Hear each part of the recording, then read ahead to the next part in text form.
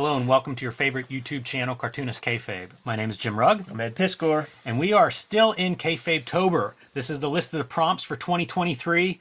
Been seeing some very beautiful drawings from our talented audience already. If you guys are participating in Kayfabe-tober, or if you haven't yet and you want to jump in, by all means, any day is a good day to start. But be sure and tag us so that we can see your drawings and so everybody else can find your drawings as well.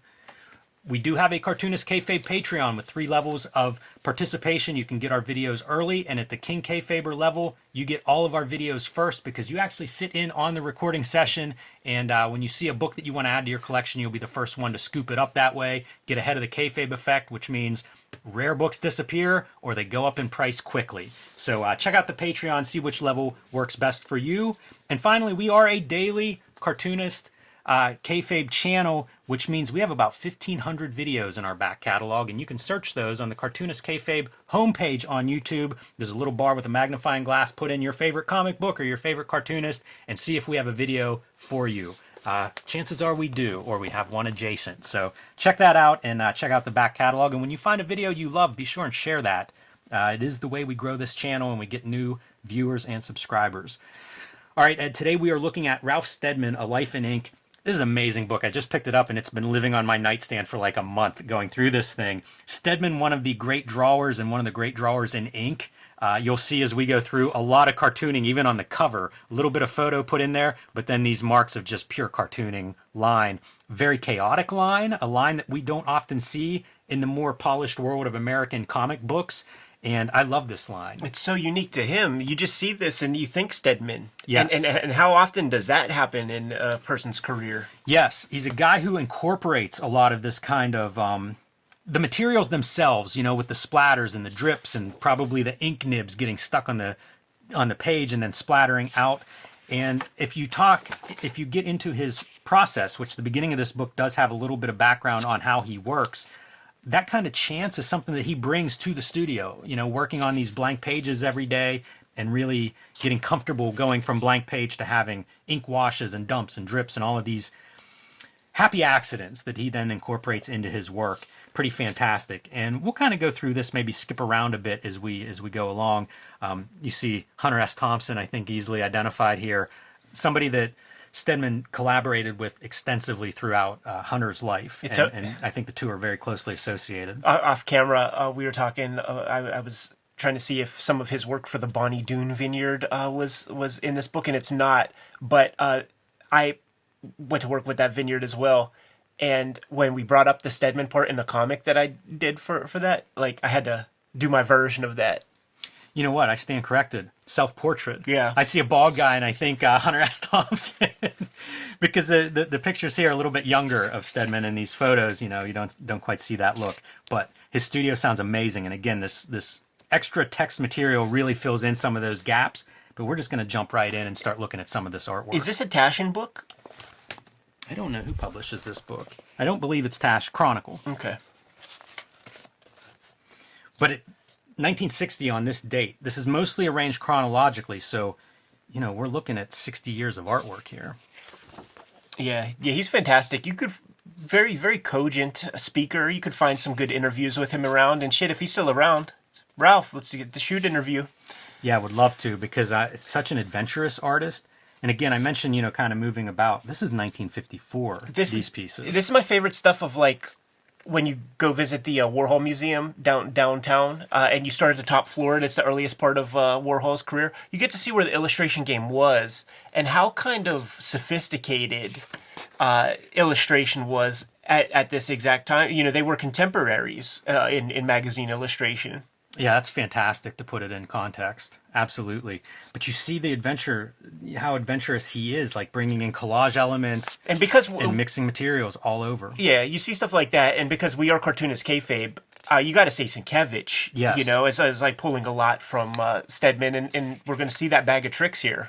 Yeah, absolutely. I mentioned his line being this like courageous, bold, almost abstract line at times. The only guy I can think of that really does that is Sienkiewicz in terms of in comics, in a Marvel DC comic book artist way. But I love this stuff too. You know, thinking about cartooning with Ralph Steadman, like he's using that language. You know, oh, yeah. Literally that's a word balloon. Yeah, absolutely.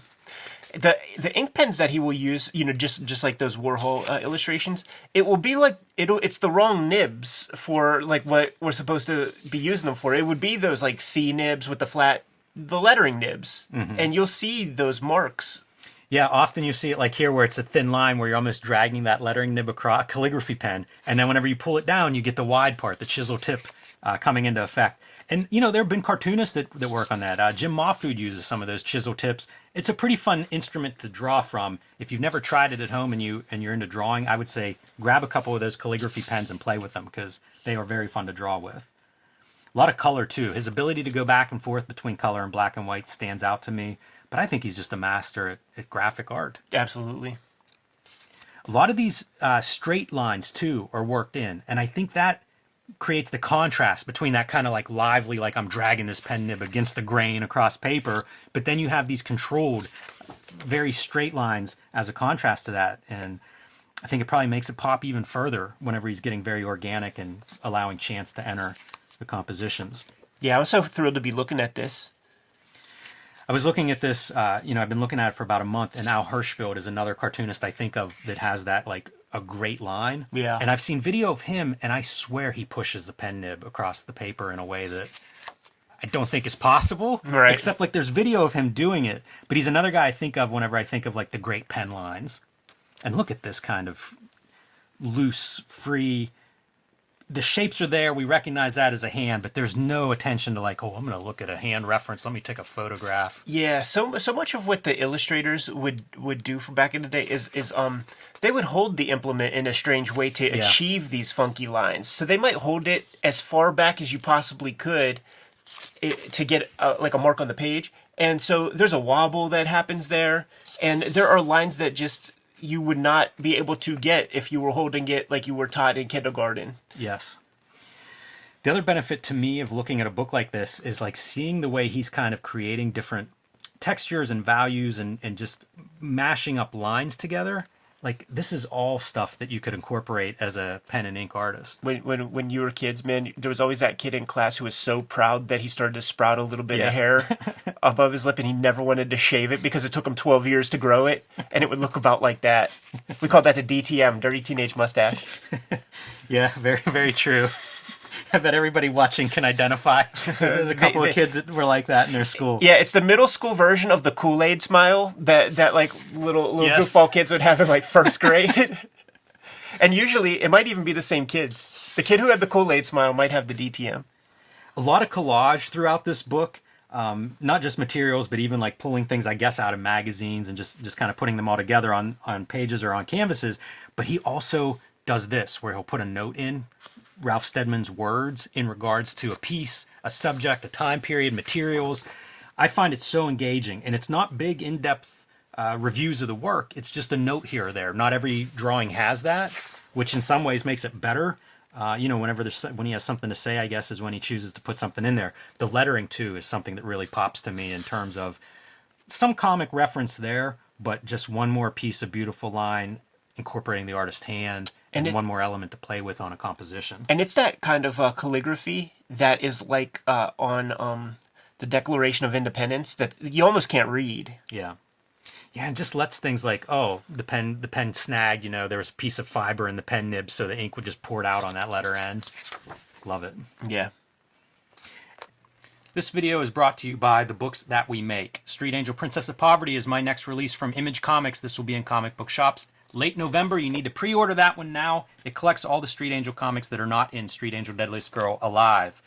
I am self-publishing and will be selling these on jimrugg.com in late October, October 26th. These go on sale. True Crime Funnies, 3 non-fiction stories, 1986 zine celebrating the biggest year in comics history, and BW, a collection of black and white explosion and self-published titles from the 80s, and Hulk Grand Design, my contribution to the Grand Design history, is basically sold out. So pick that one up if you haven't already added it and your store still has a copy. You want to grab that. Ed Piskor's Hip Hop Family Tree Omnibus, collecting all of the Hip Hop Family Tree, plus 140 extra pages, is now in finer bookstores and comic shops everywhere in one beautiful volume. Add that to your shelf before it's too late. X-Men Grand Design, the trilogy, collecting all 3 volumes of X-Men Grand Design, will be coming to comic shops in late November. Pre-order that one now. And finally, Ed Piskor's Red Room, Trigger Warnings, and the Antisocial Network are both available wherever you buy books or comics. And a third volume, Crypto Killers, will be out in January. And now back to the video. In contrast between these two drawings, right? Very clean lines here versus like we're just attacking the page Right. surface, probably ruining a couple of pen nibs in the process. You know, you can see splatters, you can see bleeds, and then very controlled and tight here. Yeah, insanely. And I believe this is from a book, an Alice Through the Looking Glass, a book or a series. You know, did several books that are kind of like, I don't want to say adaptations, but almost like making an illustrated edition of these books. Sure. So you'll have series of drawings that cover the same material. Yeah, and it makes sense, man. Those old like John Tenniel woodcuts from Through the Looking Glass, like they served generations worth of influence. Also a nightmare quality Sure. to a lot of his designs. Yeah, but I mean, perfect juxtaposition with Hunter Thompson. Yeah, no doubt about it. Some fun stories in here, too, about meeting Hunter S. Thompson and working together, and some anecdotes that he experienced with Hunter S. Thompson. It's an amazing collaboration because it is like the Hunter Thompson's the literary version of Steadman. Yeah, it's a perfect union. Yeah, and personally, they seem completely different. Yeah. You know, like outside of what you see on the page, it's like Hunter Thompson, maniac, Steadman, English gentleman, but somehow they made magic together. I linger on this because it's one of the most nightmarish images, again, that I've seen. And it's Disney. You know what I mean? It's kind of surprised we can even show this and talk about it. But it's almost pure Disney, and it's a nightmare. And again, back to the lettering, right? The guy that has all the tools, all the graphic tools in his toolbox. Yeah, you know, looking at this stuff, I imagine Pettibone must have pulled some energy from Steadman. It's another good reference. I never thought about it. We have a nice Pettibone video for people who maybe haven't looked at his work that much through the lens of cartooning.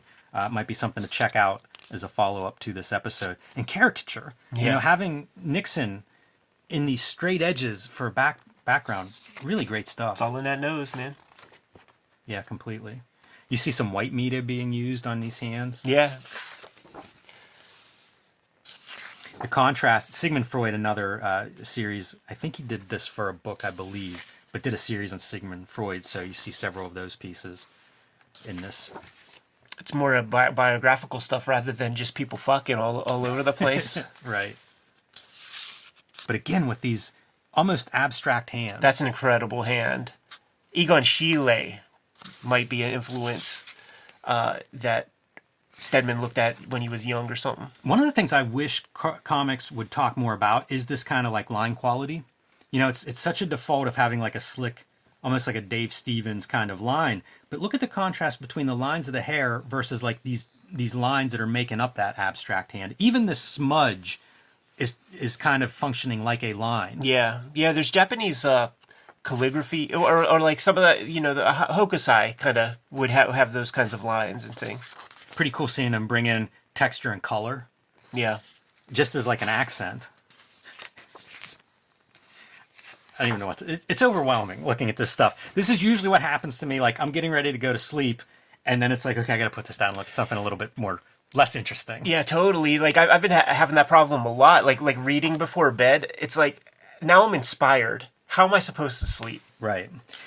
I used to always talk about like cartoonists that would make me want to draw whenever I'd be looking at their pages or reading their comic books, and that's the response I have to this stuff.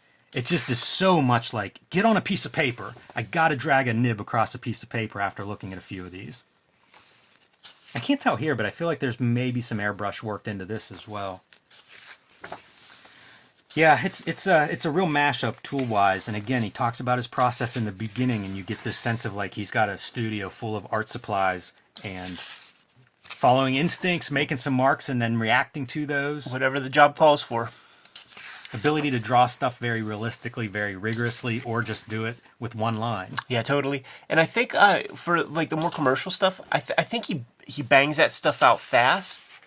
And I think maybe there might be iterations. Like if you could bang it out that quick, like do 3 of them. Yeah. Did a series on Leonardo da Vinci. That's what a bunch of these pages are.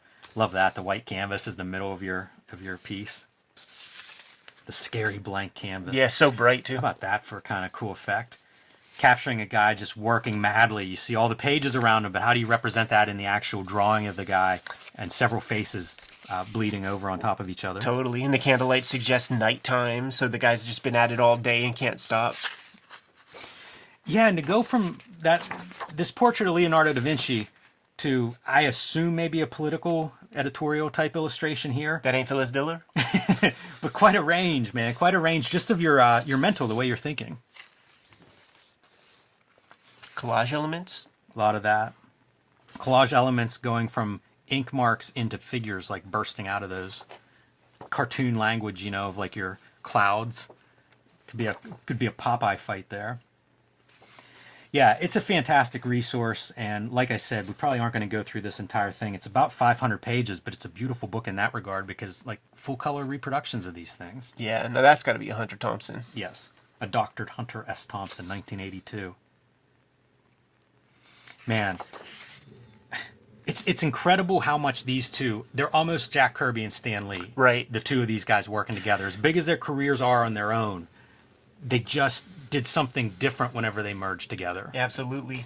And I wonder what he has to say, because I seem to remember it wasn't like the fondest recollections. Yeah, I don't know. There's a little bit of mention. I think they met at like a Kentucky Derby or something early on. Great book. And, Great book, man.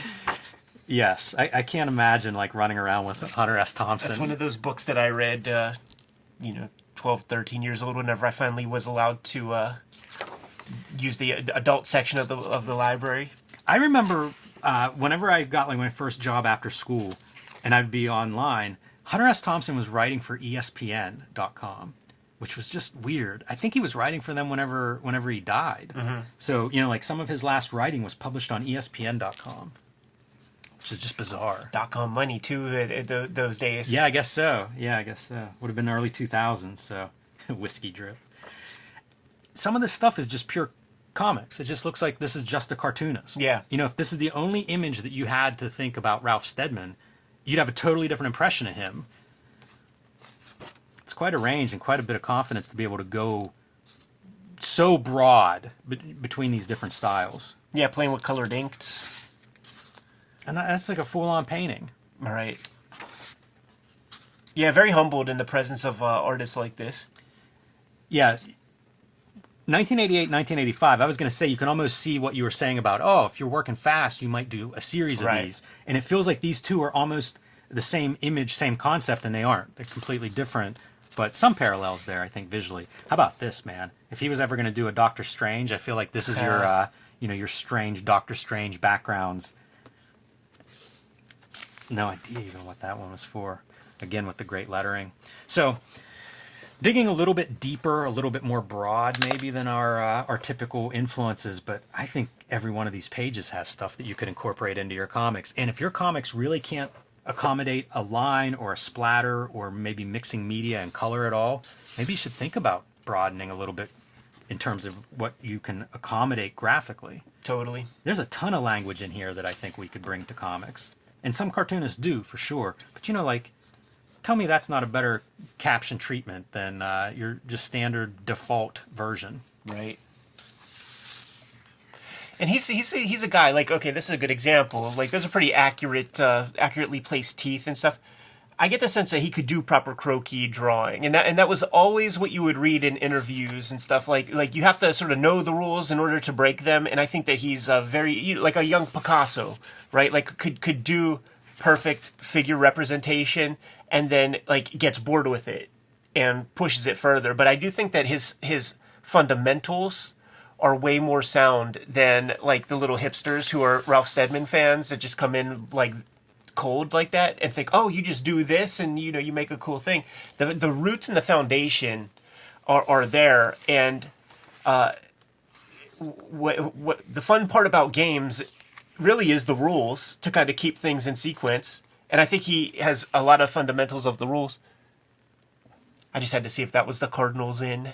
Pretty amazing going in from like these loose sketches and wash to then like a very detailed illustration in the middle of it. You know what? I lingered on this page because I wanted to read this quote. I always carried what I learned drafting with me. The pure straight lines and precision still fascinate, but I like to contrast them with chaos. And I think that speaks to the fundamentals that you talk about, Ed, of like what he can draw. Right. And it seems like he comes from that formal background. Like, look at this.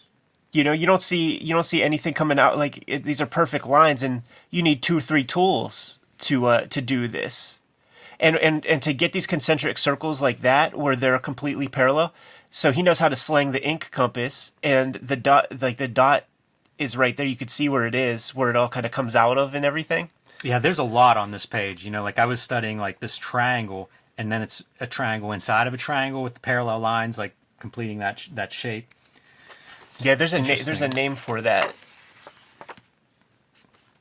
All of these images, by the way, that we've been looking at since this one are all part of something called The Big I Am from 1995. It's fun because some of them look like they could be straight from Victorian times. Yeah, it's interesting to think of a series of images that look so different from one page to the next, and somehow they are part of the same book, story. You know, I'm not sure what that Big I Am was, but it was a series of images that fit together. One piece that's missing from this, in my opinion, is sizes. I'd love to know how big these pages are. Because that can be intimidating, I find, if you have a big piece of paper, but you're drawing with a pen nib. It's like a fine thread that you're putting down on this gigantic field of paper. Right. What do you think he makes these marks with? Yeah, just like a big goopy brush. Yeah, watered down ink or paint or something. But then hits it with that airbrush, and then when you see that little piece, man, then Peter Cooper comes to mind. Animal Farm, another series that he worked on. I guess it was an illustrated edition of Animal Farm. A perfect artist for that comic. Man. Four legs good, 2 legs bad. Yeah, absolutely breathtaking, some of these ideas. And a thoughtful artist. There it is, man. Yeah, the idea of kind of reading a text and then trying to pull illustrations that actually can carry their weight against a very good text. The way it was done. Not an easy task. That's kind of cool, piling in, you know, the precision that he mentioned in that quote. You can imagine in a lot of these pieces, whenever you see collaged elements that are coming in, especially of like these just detailed engraving type elements. Polo is my life.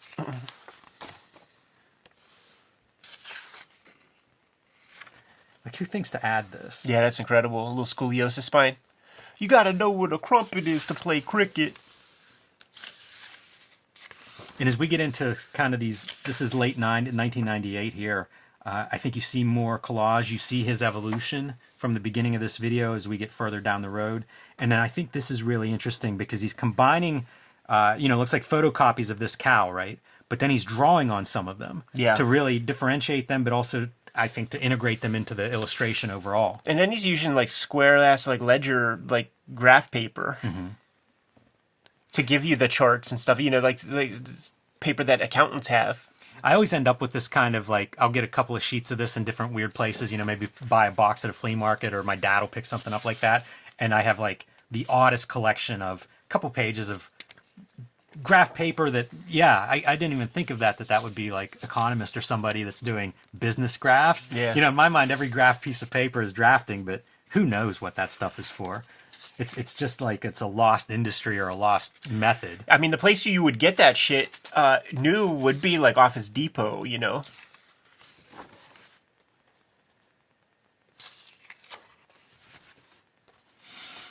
If you read all of the under information too, you get a sense of just how broad his career is. Like there's stuff for theatrical shows and things. So really a guy who I think is respected in just a lot of industries want his artwork. A lot of book covers, right, and a lot of editorial. Yeah, I bet his day planner's crazy. Can't even imagine.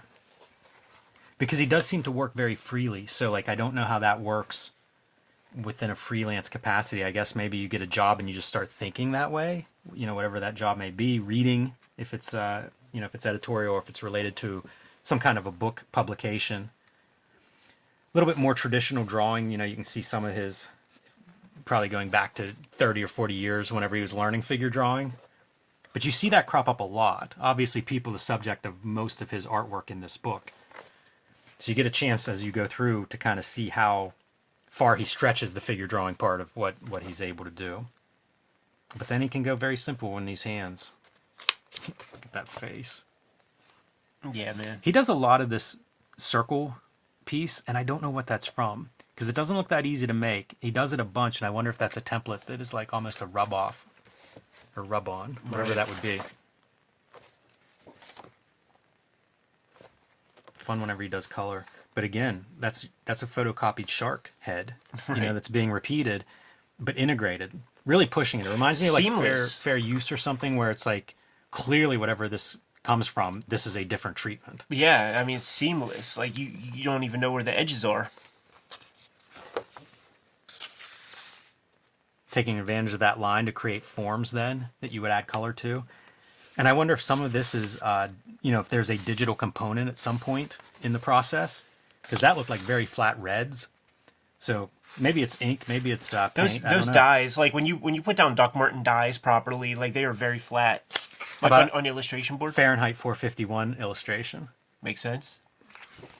Yeah, radical. There's that repeating image motif that he was using at this period. I think photocopier is something that he lists, you know, like whenever he's talking materials and stuff. I believe he has a photocopier in the studio there, so you do see some of these either repeating images or stretched. Yeah. You know, like using it as a tool and seeing what you can pull out of it. I don't know that if you saw on Steve Rude's page, he had his daughter take photos of him while he was talking to us. So she's kind of like behind him, kind of stage left. So behind where the computer was, where Zoom was, you see Steve Rude's Xerox machine. It's right behind, you know, where he was talking to us. Yeah, it's pretty awesome. This is 2005. Is that Philip Seymour Hoffman? No, that's not. I'm sure it's not. How about that for a landscape? Made from a backing paper from my drawing desk, so it's completely random. Yeah, it looks like a no man's land. Yeah. Like those areas, like you heard that there are like those areas, like whole chunks of France that just cannot be touched because of munitions and artillery and shit. Yeah, totally. Top-hatted gentleman. One for him, I think. Slash? Yeah, record cover sleeve artwork. And it's probably some of these portraits, probably part of what made me think of Al Hirschfeld looking through this and kind of trying to think of who else does this kind of work. Right. I know that stuff's different, but at the same time, it's portraits. Totally. You know, portraits in ink. Yeah, there are those great portraiteurs who were in like Playboy in the 90s when we were kids. And probably like for a long time, you know, before that would do those like single image, big illustration. Walter White. Yeah. Couple of Breaking Bad pieces for the DVD. Oh, that's Mike? Yeah, that's Mike Ehrmantraut. That's right. Them eyes, man. Better Call Saul. Saul Goodman. Odenkirk's a comic book guy. I was listening to the Klaus Shoot interview, and we were talking about the catalog that Klaus put out that people can order original art, and he said he kept all the names and info. And Bob Odenkirk, you know, it's only years later he's like, oh man, Amy Poehler, like.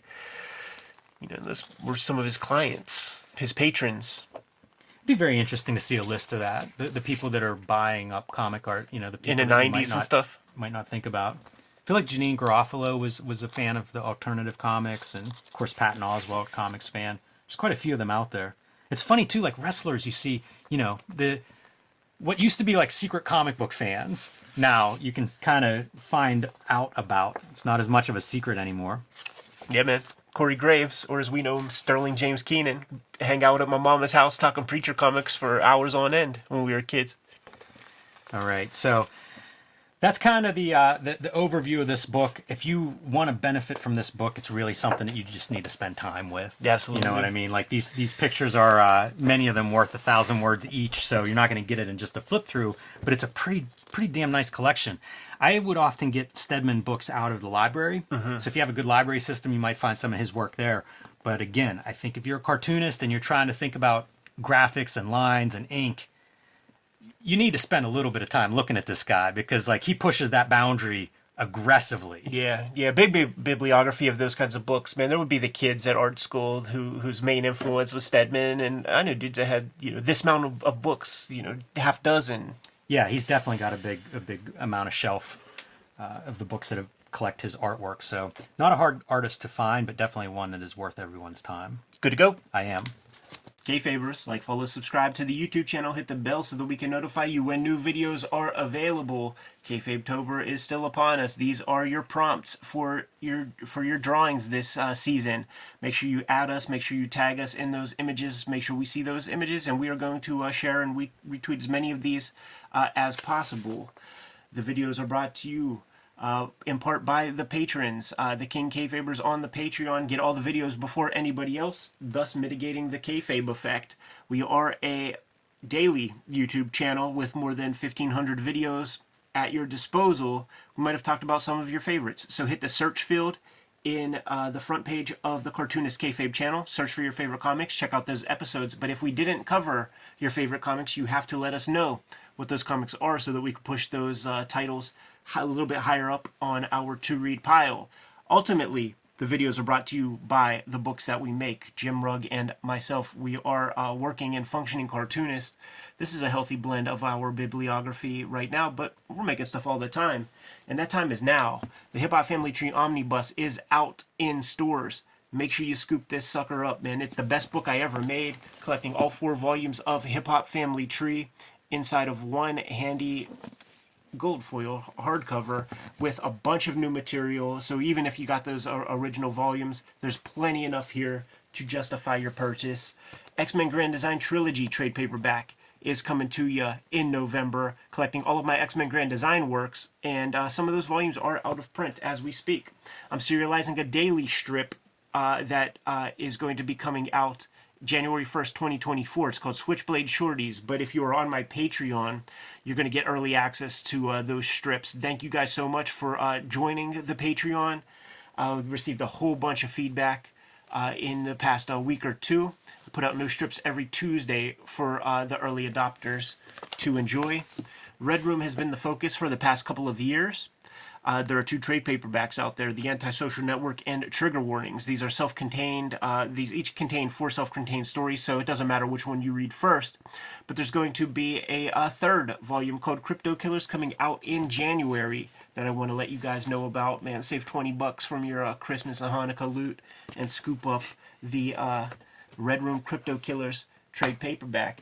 Jimmy, what do you got on the horizon? Street Angel, Princess of Poverty is my next book coming out from Image Comics. It'll be out in November. You need to pre-order it now at your local comic shop or wherever you buy books or comics. It collects all the Street Angel comics that are not in Deadliest Girl Alive, which is also from Image Comics. They'll make a really nice set on your shelf together, and there's no overlap between the 2 books, so pick them both up. You'll have all the Street Angel comics.